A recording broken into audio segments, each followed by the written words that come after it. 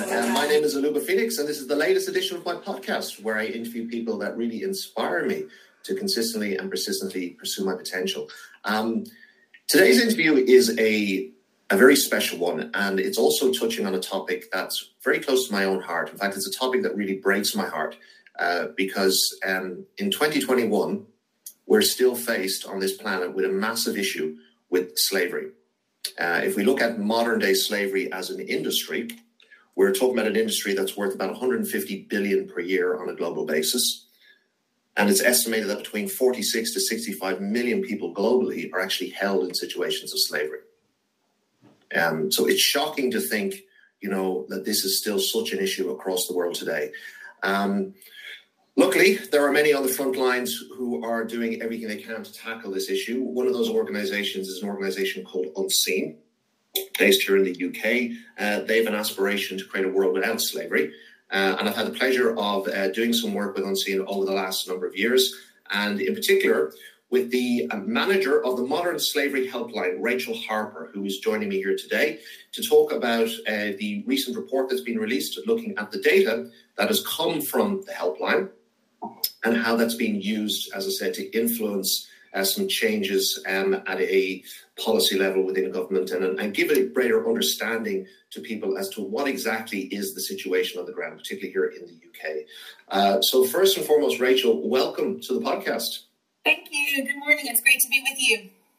Lovely to see you again.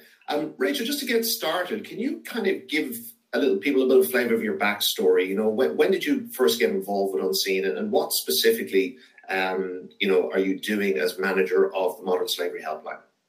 Sure. I became involved with Unseen in 2016, really just before the helpline launched. Came over specifically to work on this project. Thought it would be a very exciting and needed effort across the UK to really make sure that access to services were available to everybody across the population, and that we could increase awareness around this.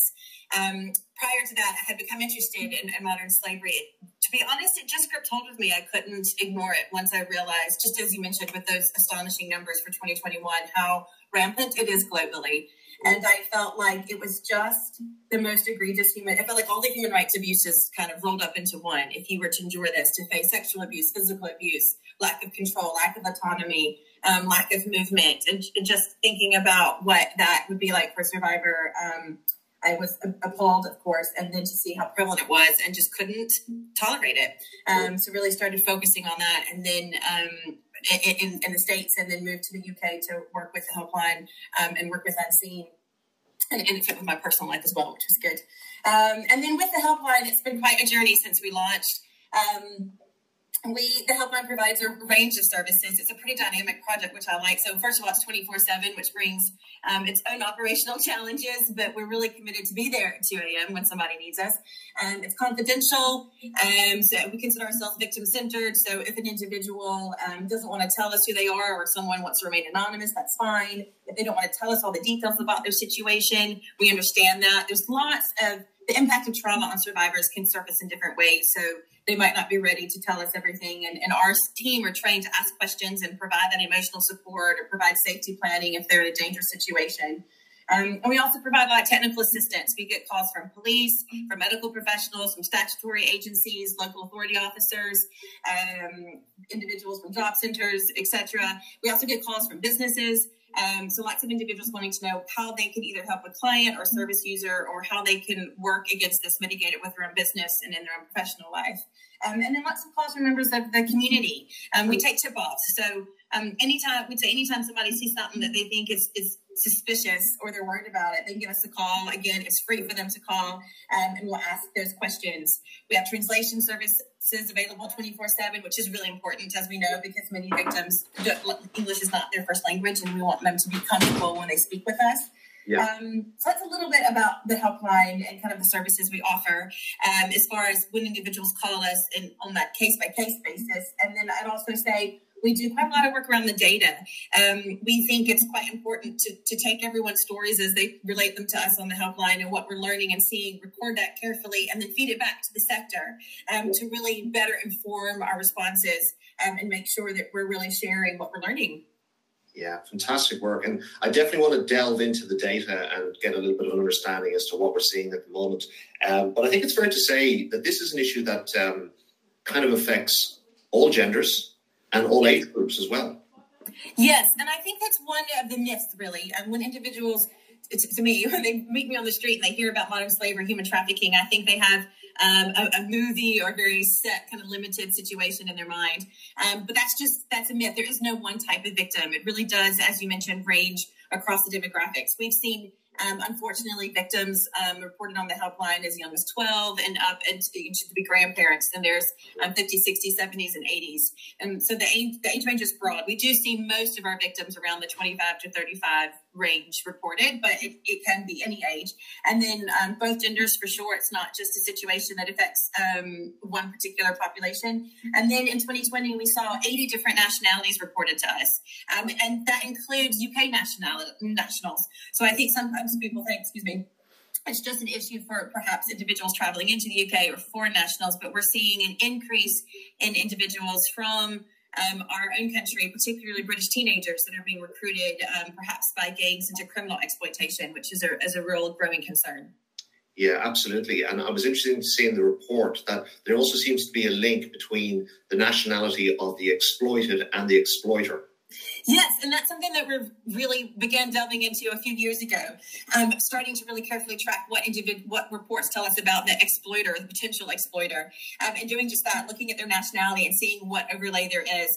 And somewhat unsurprisingly, we know individuals sometimes, if they are recruited in another country, they might be recruited from within their community. Yeah. And so, yes, we're seeing oftentimes the individuals of the same nationality or community are often exploiting individuals within their nationality or community, and which kind of matches their touch points. But it's not always a situation, again, where people might think, oh, well, you're kidnapped by someone you don't know, and then you're forced to work, and it's a very kind of disparate situation. Instead, we see quite a lot actually happening in pretty close communities. Yeah, so people are getting involved in arrangements based on trust, where they're expecting a different type of outcome, and then when they arrive on the ground, things radically change for them, or they find themselves pulled deeper and deeper into these, dreadful situations. Yeah, definitely, and that's what we hear all the time on the helpline. And one of the questions we ask, that basically the situation is not what they expected.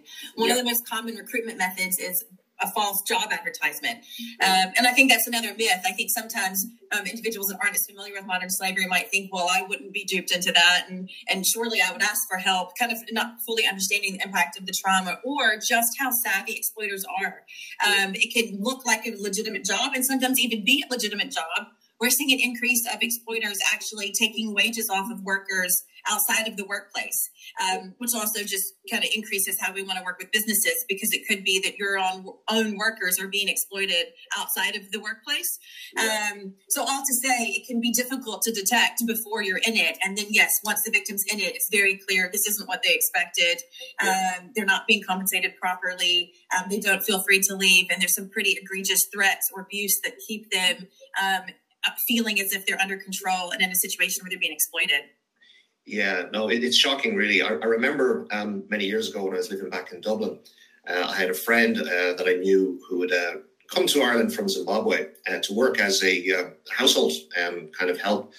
It was a legitimate job when she first came over. Very shortly after that, her passport was taken from her.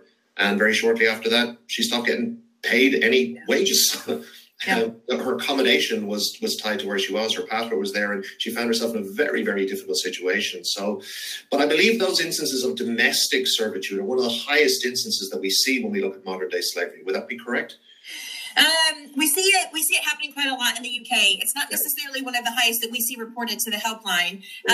There's a couple of concerns there. That just what you described is exactly what we hear about all too often. That their identifications are taken from them, that they're not allowed to leave. Oftentimes, unfortunately, victims in that situation don't have proper living arrangements. We've had really hard reports from individuals that have been sleeping on the floor, sometimes for years. And they just don't have the ability to kind of build relationships in the community. They're quite isolated to report what's happening to them. But we definitely have those calls come into the helpline. And actually last year, we saw an increase in those calls, which is really interesting given the context of the pandemic. Because how are they, if it is so isolated, how are individuals learning about the helpline and then making calls to us. But they are. And actually, of those domestic servitude cases, we had quite a few calls from victims themselves. So it could be, we get calls from community members or neighbors that might be concerned about what's happening in the house next door, or maybe congregation or church members that have maybe observed someone they're worried about. But victims themselves in situations of domestic servitude do reach out to us. And it's astonishing how prevalent it is in the UK still.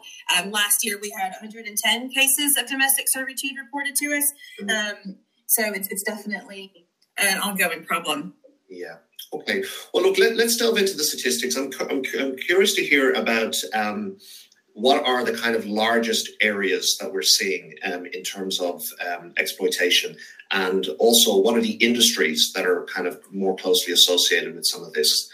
So maybe you can kind of unpack some of the data that we're seeing there. Yeah. Sure. So consistently every year, labor exploitation is the biggest piece of the pie for us. But interestingly, of course, with the pandemic in 2020, it was a smaller piece than usual. It was 33% of our calls were labor exploitation, but it's still consistently there. And labor is kind of where we'd start looking at the different sectors that you might, see out in businesses. So we still got reports of car washes and nail bars. Those are kind of two prevalent locations or businesses that we hear a lot about in the UK. So there's a lot of awareness and connect to that, quite a lot of calls. But we saw fewer of those than normal, because I think of the pandemic. But we saw quite a lot of reports in construction and hospitality and agriculture and manufacturing. So those were the top 5 sectors that we saw labor exploitation occurring as reported to the helpline. So again, construction, hospitality, agriculture, and manufacturing. Sometimes you've got seasonal workforce or as labor shortages, perhaps as different immigration rules change or as a result of the pandemic. But unfortunately, we still got reports of abuse happening across those sectors. Right. Okay.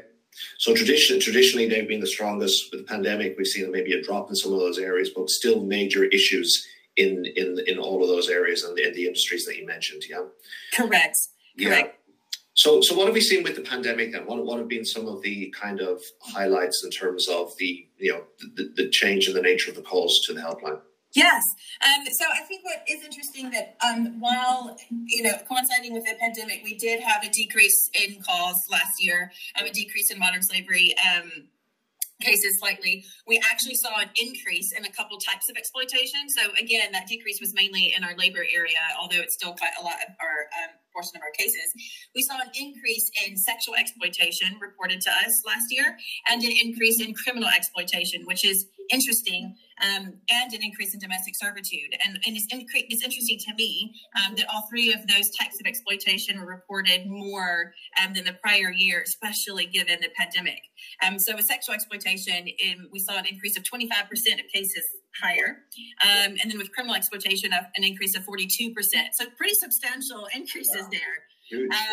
Yes. Yeah, so that just, of course, shows us that it's ongoing. It's happening regardless of, the larger context and the changes in our global situation. And it's clearly not dependent on free travel, because as we saw those travel restrictions and even some borders closed in other countries, we still see quite a lot of modern slavery being reported within the UK. Right. Interesting.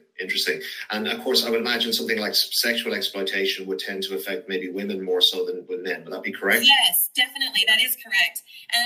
It's shocking, actually, how much more. So when we look at our data, like as a whole, aggregately, we see a little bit more even split against the genders that are reported. So for our demographics for all types of modern slavery in 2020, men or male victims are reported as 36% of the victims, and females 29%. But when we look at sexual exploitation cases, 91% of those victims were reported to be female, which is very different, right? If it's about 30% for all cases, 91% for females, and that's 440 actual females were reported to have been sexually exploited. So it's way higher. And so I would say that's an issue of quite a lot of gender concerns there. And then I think it's interesting to see how those exploitation is happening. And there we saw the 2 most common locations for sexual exploitation were private houses and online, which is interesting. It's Yes, and we do record when it happens in a brothel or a pop-up brothel. And I think, again, this is a myth, right? People might think you're trapped kind of in a traditional brothel setting if you're a victim of sexual exploitation, but actually we're seeing more and more happening in very well-to-do residences. Someone is being transported there, or they're being advertised online, exploited online, and then also perhaps transported to private locations. Yeah. And I know there's been a lot of concern with online, with a lot of more children being online during the pandemic as well, and what that's the thing. So are we also an increase in child exploitation when it comes to the sexual exploitation area? Yes. So for children victims in general, we saw an increase reported to the helpline in 2020, which was disturbing. But it's just as you said, of those child victims, most minors were reported to have been exploited within sexual exploitation. We had 117 minors reported to be exploited, unfortunately, sexually, which is very concerning. And then, of course, the other area where we see quite a few minors being exploited is within criminal exploitation, which matches, I think, the growing awareness across the country of this phenomenon called county lines, and kind of this idea that criminal gangs or street gangs are sometimes targeting young, oftentimes British, as I mentioned, teenagers, and recruiting them into what they're drug trafficking, basically. And then you've got kind of young, vulnerable individuals who feel trapped in that situation as well. Yeah. And I was shocked to see as well the increase in 95% increase in exploitation on cannabis farms, for example. Yeah. Yes. It's as I mentioned, we had the 42% increase in cases, and then 10% higher victims overall. But so many, oftentimes we see drugs involved, whether it's a cannabis farm or it's the drug trafficking, as I mentioned. So we had about 150 cases that involved drugs last year. So yes, that's continuing to happen. And then, as I mentioned, about 20% of those victims in criminal exploitation were reported to be minors, and that's quite concerning. And again, that's a situation where we're seeing both male and female victims, going back to the gender point. So it's true that we see more male victims as recruited and or reported to us to be exploited criminally, and particularly within drug trafficking. 72% of those involved in drug criminal exploitation were male. However, I think what's important to know is that we're seeing an increase reported for females. So again, it's that myth that it's young boys that are being or young male teenagers that are being recruited into these gangs. It's not just.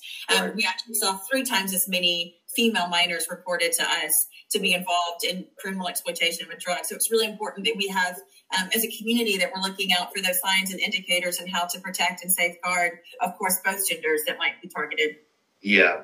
I mean, what really saddens me, Rachel, is how much of a systemic issue this is. I mean, the drugs one is a perfect example of this, because you have people being criminalized on one hand, when they're caught, and exploited in and forced into the situation on another hand. So you're getting caught in both ways. And I'm left with the question, why aren't we having more enlightened policy around drugs?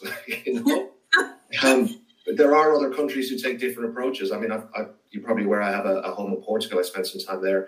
They've a totally different drugs policy, have had for the last 12 years, and are seeing very different outcomes in terms of health outcomes, first and foremost, but also in terms of criminalization and, this type of exploitation. So there are some big questions, I guess, that this data raises to our policy developers at a governmental level, and also big questions to captains of industry as well in terms of their supply chains.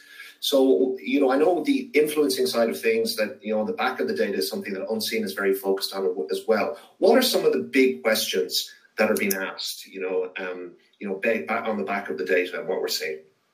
Well, just going off what you just said, that is an issue that's near and dear to our heart. I've worked in the past with criminal justice as well. And I think when looking at modern slavery, and as I mentioned, kind of understanding the impact of trauma, it's so important. And in international law, it's called the non-punishment principle. Yeah. And even within the UK Modern Slavery Act, there is a statutory defense. And the helpline actually discusses that frequently, especially with those criminal exploitation scenarios. But it's a really knotty situation. It can be quite tricky. And this is one of the areas that I think has been kind of discussed and debated right now.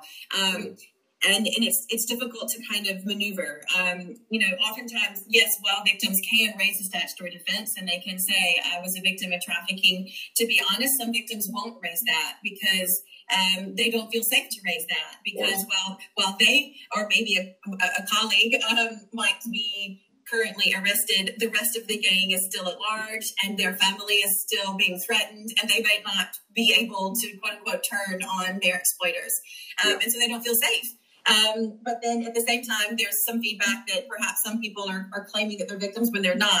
And so how do you basically make sure that it's designed well and protecting those that need the protection, and at the same time that we can rightfully charge and prosecute and proceed, with the criminal justice where we need to. So it's a real complicated area, and one I think that the sector is continuing to look at. The Independent Anti-Slavery Commissioner has done a report, a good bit of looking at this as well. There's been quite a few kind of discussions. So that's definitely an area to continue watching, I think, and looking as far as policy. You mentioned business. Yes, Unseen definitely works with businesses, and I think we believe there's such a role for businesses to play. And really show leadership. There's some businesses that are really taking a step forward and asserting themselves as leaders in this. And I have lots of respect for them and the way they do that. Frankly, I don't think it's a matter of if you as a person ever sees modern slavery in their professional or personal life. I think it's a matter of when. And I think it's similarly or parallel with businesses, you can't fully remove the risk. And so to kind of put your head in the sand and say, we don't have this in our company, we don't have to worry about it, I don't think that's prudent or helpful. Because even, as I mentioned earlier, sometimes workers are exploited outside the workplace, but then you've got procurement, you've got supply chain, you've got things beyond just your own warehouse, so to speak, and making sure you've got robust ways to identify risk and mitigate those, and a plan to how to respond if indeed you do encounter it is so important. In addition to being transparent about what you're doing with your consumer base. And we're seeing an increased movement in that, which I think is really important. Other uses for the data, I think we hope that our helpline data anyway will be fed into and useful for prevention. If we're trying to look at what are the push-pull factors, what are the vulnerabilities upon which perpetrators prey and exploit, and if we could reduce those vulnerabilities or perhaps watch individuals with those vulnerabilities, perhaps we could prevent the exploitation in the first place. And I think that's really important. That's one of the reasons I kind of talk on and on about myths, because I think if there's a misconception, we're looking in the wrong place, and then our response is unfortunately not well informed. No, it's shocking, and it's saddening how ideology around some things is preventing us looking at what the data is suggesting and really taking brave policy decisions in some of these areas. Indeed, and I think there is lots of data out there. While we always need more data, and we're trying to do our part to share what we can. There is a lot of information from which we can draw, I think, when we form our responses as a sector in a country. Definitely from the NGO sector, from those working directly with survivors, as well as what the police are saying, what are we seeing in our criminal stats, as well as what are the stats from individuals that go through the government-funded system and kind of what we learn from that demographic. Right. So, Rachel, just for ordinary people on the ground, I mean, what can people start to kind of look out for, right? Because you said, Unseen, it's a great name for the organization because a lot of this stuff people don't see, although it's in plain sight, right? Right. So what would you suggest that people look for? And so, maybe we can help with reporting, but also what type of questions do you think people should be asking their local representatives, because a lot of this has to change at a policy level as well, right, in terms of the context and the systemic change we need to see. Definitely. So a few indicators. First of all, for anybody that wants, we do have a Spot the Signs page on our website if it's helpful to kind of, if you want to read through some of this. So generally, the kind of essence, of course, of modern slavery is that an individual is not in control of their own choices, or someone is monitoring them and kind of coercing them to do a work or service for them. And so the way you see that from the outside can vary quite a lot in part because the ways modern slavery can occur are really quite varied. But in general, if you've got someone who it looks like someone is escorting them or monitoring them, maybe speaking for them, even pretending to be a translator, which can happen, and it looks like the individual that might be a victim isn't able to speak for themselves or make their own choices, or they're, as I mentioned, kind of being followed and monitored. And keeping in mind that monitoring can happen electronically as well, particularly with teenagers who might be getting kind of instructions via their mobile phone. It's a big piece of it as well. But moving on from that relationship kind of with the exploiter, if it's a situation of labor exploitation, we might be looking at whether workers are escorted or transported to work, sometimes in a group, sometimes in the back of a van that's not a passenger van, and then picked up from work. So it looks like they're not coming and going freely, and they might be living in an accommodation that's really subpar that might be provided by the employer or by their exploiter. And oftentimes their living accommodations will be overcrowded. There won't be proper electricity, of course, or running water. And that can be a real dangerous situation as well for the workers who are living in those accommodations. When they're at work, oftentimes the victims aren't properly trained. They might not have their proper health and safety equipment. And so you might be able to observe this again from the outside. There could be clear signs of labor abuse. They could be shouted at. We've had reports of employers striking or punching their workers. So these things you could see clearly. They might be working long hours. If you see someone living on site at a car wash or construction site, that's clearly a big red sign. Kind of moving on from labor a little bit, for situations of domestic servitude, as you mentioned, if you notice someone that's working within a residence and they don't ever seem to leave or come and go on their own or take holiday, those are all possibly concerns. Maybe you just haven't noticed, but that could be a bit concerning. Or if you, again, notice that relationship between the employer and the employee, or perhaps the potential victim, you notice that perhaps they're not treated as equals. Then you begin to get a flavor for whether there could be something more sinister going on than what it's presented to be or reported to be. And then with criminal exploitation, there's lots of different indicators, especially with children. We would say look out for children that might go missing, even short-term or longer-term overnight stays that aren't explained. Of course, new fancy sneakers or sometimes individuals that are recruiting victims, particularly young ones, might give them gifts and kind of make them feel a part of a gang and at the beginning. So kind of new friends that you don't know about, and suddenly new gifts. And then that might turn quite quickly. And then you might see signs of physical abuse. Their mood could change as they become controlled. And again, it's going to be difficult if this is sometimes similar to teenage behavior. But oftentimes, actually, when you're watching those, either in school or you're watching your friends or you're watching your children, you can actually begin to detect this is a bit different. And I mentioned, they might be taking controls through their mobile phone. So then just making sure that you're being really attentive and that they've got someone they can talk to if indeed they need a bit of support themselves. That's great. So Rachel, how can people understand a little bit more about Unseen? I'm sure a lot of people would be interested in contributing to the charity as well, given the work that you're doing, phenomenal work. So what's the best way for people to be able to do that? Sure. So first of all, our website is unseenuk.org. Anyone can visit there and get a feel for kind of what we do. Unseen is an organization that clearly runs the Modern Slavery and Exploitation Helpline. You can visit our website as well, which is www.modernslaveryhelpline.org. Unseen also runs a safe house for men and for women and an outreach program. So we're definitely offering kind of longer term support to survivors as well. And would love for individuals to either participate in fundraisers or volunteers, but also just raising awareness of the issue, telling your family member or friend or coworker that this is happening, that it's happening in the UK, and that we all have a role to play in stopping it. And then being on the lookout for seeing it. As I mentioned, I think it's only a matter of time before you do see it, and then call it into the helpline. Please let us know. And don't feel as if you need to definitively be able to say, this is a situation of exploitation. I saw 5 of 6 indicators. Instead, if something just doesn't feel right, give us a ring and we want to hear what you've seen. It's so important that we've got eyes and ears everywhere because these victims sometimes can't use their own voice and speak for themselves. And it's so important that we know this is happening and can raise the alarm when necessary. Great. Well, thank you, Rachel. And I just want to say, from my perspective, this is a war on our common humanity. And I think it's really important that we come together as a common humanity to fight against it. So I really honour the work that you and all the team at Unseen, particularly the team on the Modern Slavery Helpline, are doing on the front lines to raise awareness, but also to be able to directly intervene in situations where people are at risk and give them the support that they need to hopefully get themselves out of those situations. I think there's also much bigger questions that are raised at a policy level.